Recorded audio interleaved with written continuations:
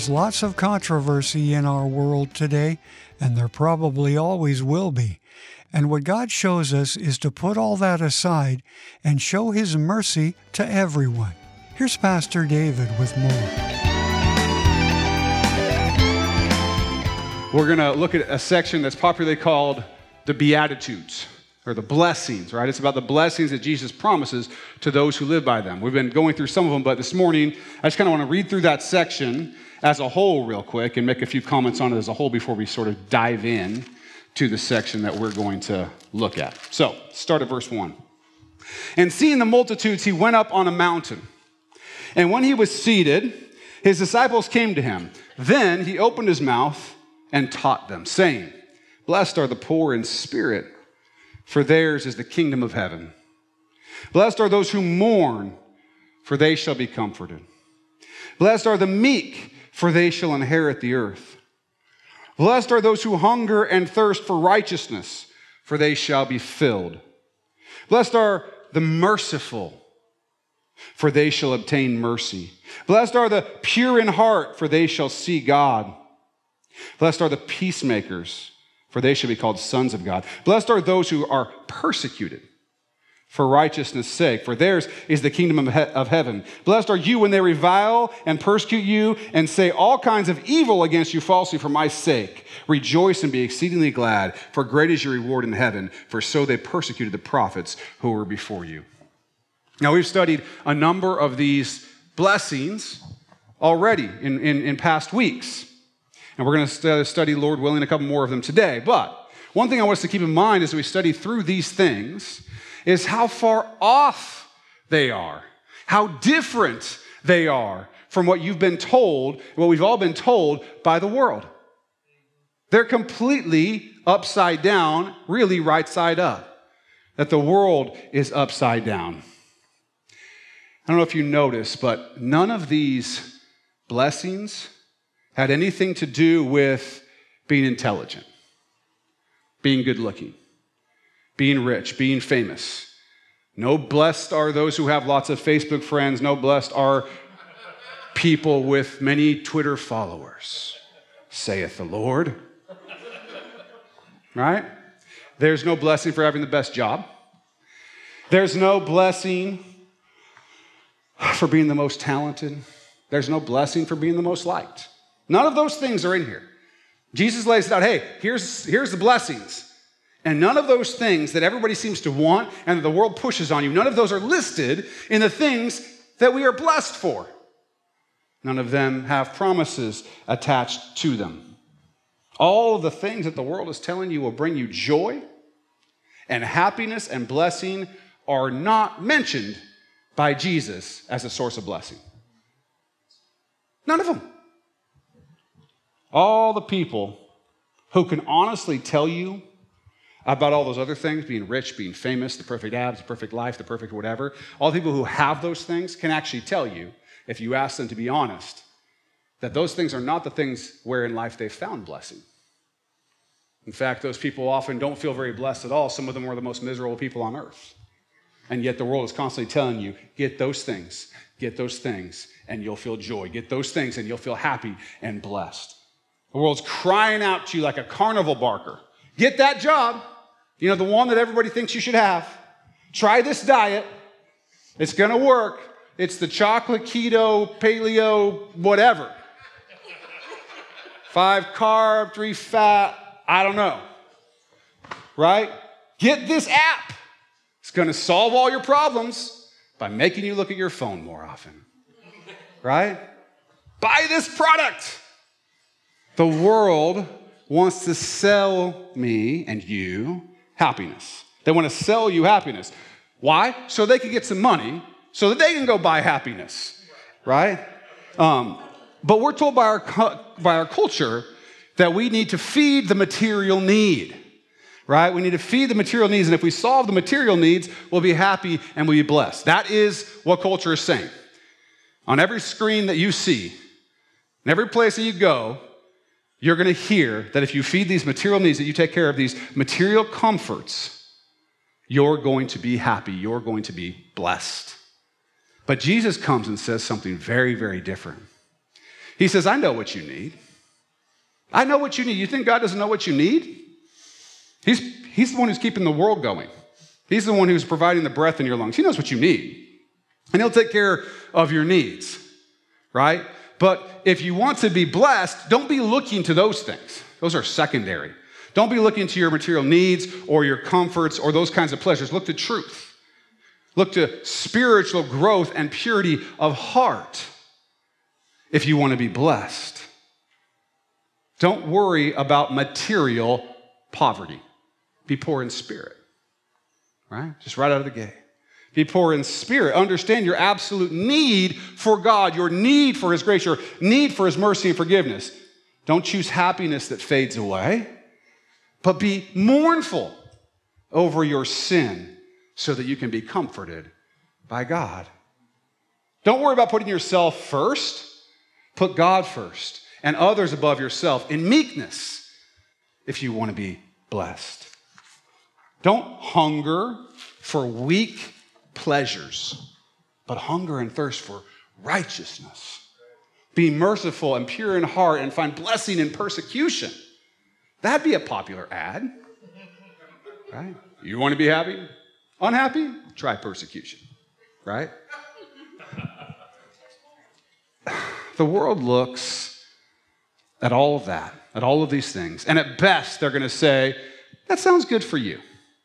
That sounds good for you. But for me, I'm going to take the money and the power and the fame and the new iPhone. Because I'm pretty sure those things are going to make me happy. That's what the world is going to say, because the world is lost in darkness. They're lost in darkness, and Jesus is showing the light and calling us to be the light to the world. Because the world is upside down, and Jesus Christ, through what he's saying here and through what he's going to say through this whole thing and for everything he says, is turning the world, or at least the kingdom of God, right side up. So as we study what Jesus teaches here, we cannot lose sight of not just what he's saying, but what he's rejecting. He's asking us to reject the world and its values. He's asking us to reject the world and its values and to accept the kingdom of God in the narrow way and those values. And he's making it pretty clear, you can't have both. You can't have both. You can't seek after wealth and fame and fortune as your primary thing and also seek after the kingdom of God. Right? You can't not worry about your sin and be mournful over your sin. Right? You can't hunger and thirst for things that you ought not to do and hunger and thirst for righteousness. You're hungering and thirsting for one or the other. He's making a clear dichotomy. So as we read through these Beatitudes and this stuff, I want you to see that he's not just saying do, he's also saying reject. You got to reject the world. And in order to do that, you're going to have to be pretty vigilant with the shows that you watch, with the things that you do, with the things that you do online, with all the different stuff, because everybody else is going to try to get you to do something else. So you have to be pretty vigilant to push that away and say, no. What has God called me to do? No. What has Jesus said is blessed? What has he said is the blessings come from? Where are his promises? Because everything else is going to tell you, no. This is what you should care about. This is what you should worry about. This is what you should fear. And I got just the thing to sell you to fix it. With that in mind, let's read the couple of verses for today. Matthew 5, 7 through 8. Blessed are the merciful, for they shall obtain mercy. Blessed are the pure in heart, for they shall see God. The blessings are in being merciful and pure in heart. And the promises are that we will obtain mercy and see God. Pretty good promises. Because we definitely will not see God without God's mercy, without obtaining mercy. Titus 3 through 7. For we ourselves were also once foolish, disobedient, deceived, serving various lusts and pleasures, living in malice and envy, hateful and hating one another. But when the kindness and the love of God our Savior toward man appeared, not by works of righteousness, which we have done, but according to his mercy, he saved us through the washing of regeneration and the renewing of the Holy Spirit, whom he poured out on us abundantly through Jesus Christ our Savior, that having been justified by his grace, we should become heirs according to the hope of eternal life. It is through the mercy of God. It is through the mercy of God in Jesus Christ that we have peace with God and get to see God rather than be separated from his presence. Because those are the two options. Get to see God, get to be with God, or we're separated. And it's only mercy and grace that have gotten us there. Therefore, how much mercy should we show? Having this much mercy having been shown to us, you just heard what we were like. Right? Hateful, hating others, problems, issues, sin, wickedness. And yet God showed mercy on us. He saved us. So how should we act towards our neighbor? What should our heart be like? There was this lawyer in the Bible, always great guys in the Bible. This guy is trying to test Jesus. And he asked him this question. He's basically saying, look, I know I'm supposed to love my neighbor as myself and all that good stuff, but who's my neighbor? Let's be really clear about who my neighbor is, right? Is it just my family, my friends, folks like that, people like me, or is it somebody else? Who is it? So Jesus comes and he tells them this story, right, called the Good Samaritan. And Jesus talks about it. And he says, look, there's this guy, this Jewish guy. He's going to go from Jerusalem to Jericho. He's going to go on a trip. He heads out on this trip, and as he's going down the road, he gets mugged. He gets robbed. They take his clothes, they strip him, they take all his stuff, and they beat him until he's half dead. This guy is laying on the side of the road, half dead. And what happens is a priest comes by, and the priest sees him on the side of the road, and instead of going over and being like, hey, what's up? Are you okay? Can I help you? Whatever. He literally steps to the other side of the road and passes by like this. Don't know if he put his hand up like this, but basically you get the idea. And after he passes by, a Levite comes by. And he sees the guy. And of course, he's going to help, right? No, he sees the guy. He's all messed up. This Levite's got something to do. He doesn't want to get his hands dirty. So he goes to the other side of the road, passes by, and goes like this. Then there's this Samaritan guy. You got to understand that the Jews did not like the Samaritans. These half-breeds, these people who lived in Samaria who didn't know how to worship God properly, they did not like each other, okay? They did not have a good relationship. So when he's telling the story to these Jewish men, they're not thinking that the Samaritan's going to be the good guy. But he says there's a Samaritan. The Samaritan comes and he sees this Jewish man who, of course, the Samaritan knows doesn't probably like him because he knows how the Samaritans and Jews feel about each other. But he sees this guy and he has compassion on him. And he comes over to him and he cares for him and he takes his wounds and he puts wine and oil on him and he gets him ready and he puts him on his donkey and he takes him to an inn. And he pays the innkeeper to take care of him until this guy can get better, until he can convalesce and feel better. He goes away and says, look, whatever it costs to take care of this guy, I'll pay you when I get back. He has compassion, he has care, he has mercy on this guy. And so then Jesus puts a question back to the lawyer in Luke 10, 36 through 37. He says, so which of these three do you think was a neighbor to him who fell among the thieves? And he said, he who showed mercy on him. Then Jesus said, go and do likewise. Go and do likewise. What does that mean? That means there are people who are in need and who need mercy who you wouldn't necessarily think that you need to help. That you wouldn't necessarily want to help. And yet, they're all your neighbors. Jesus didn't care that the first two men were religious, right? They were religious. It was a priest and a Levite. Maybe they were on their way to do some religious work or some sacrifice or some churchy type thing, right? They were gonna check some good work off the box. Maybe they thought that their religiously good works were all that they needed. So because they were so good and they had so much in the bank on that side, they could walk by this guy. He can deal with himself. I don't have time for that. But Jesus does not have good things to say about those religious people. The people that in society people would have thought, oh, those are the good people. The priests and the Levites. Jesus saves his praise for the Samaritan who showed mercy. Jesus is meeting Matthew for the first time. This is in the book of Matthew chapter 9. And this is what happened. It says, as Jesus passed on from there, he saw a man named Matthew sitting at the tax office. And he said to him, follow me. So he arose and followed him. Now it happened, as Jesus sat at the table in the house, that behold, many tax collectors and sinners came and sat down with him and his disciples. And when the Pharisees saw it, they said to his disciples, why does your teacher eat with tax collectors and sinners? When Jesus heard that, he said to them, those who are well have no need of a physician, but those who are sick. But go and learn what this means.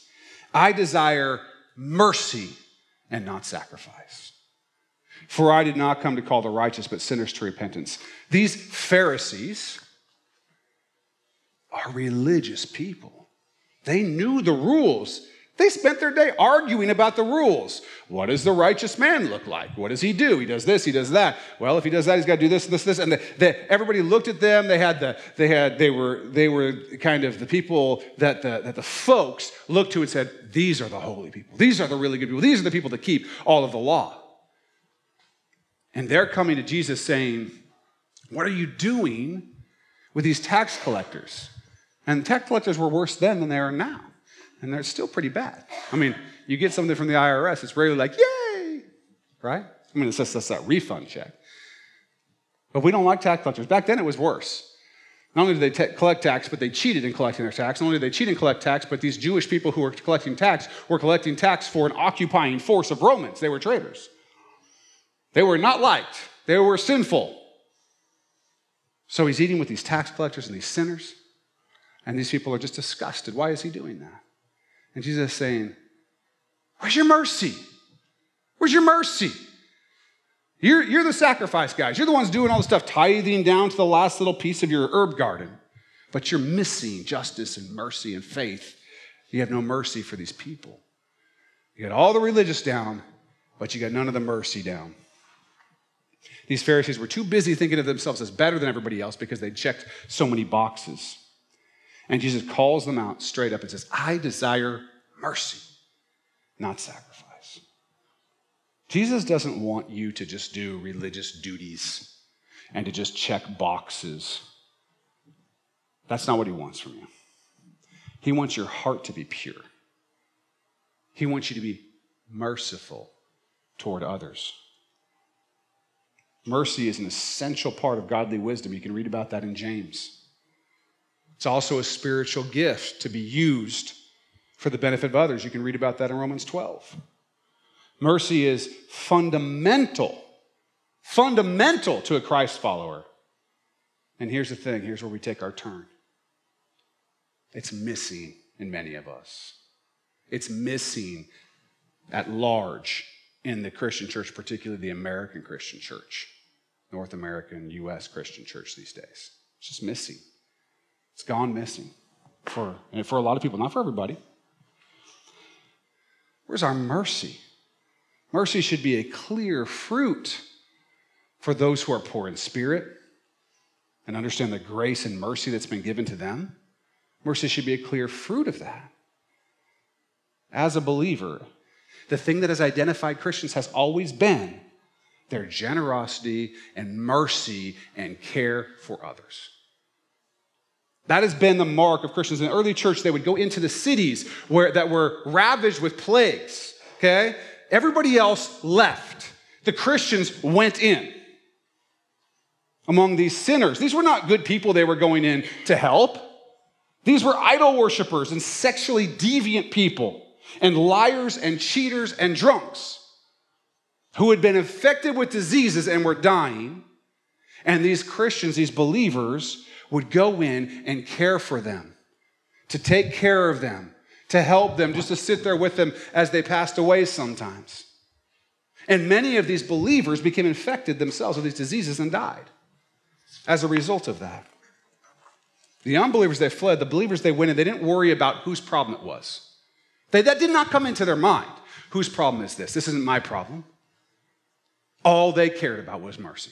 All they cared about was showing the love of Jesus Christ to those who needed it. They didn't care if these people related to them. They didn't care, whether it was good for them, bad for them, personally. They just went. Christians loved these people. They cared for the needs. And no doubt they preached the risen Lord Jesus Christ to them. And hopefully many of those sick people will be with us in heaven. Because in their last days, the Christians came and cared for them. They had compassionate hearts, caring hearts, and mercy, and it moved the world and changed the world. So one of the things that drew so many people to know Jesus was the mercy of these people.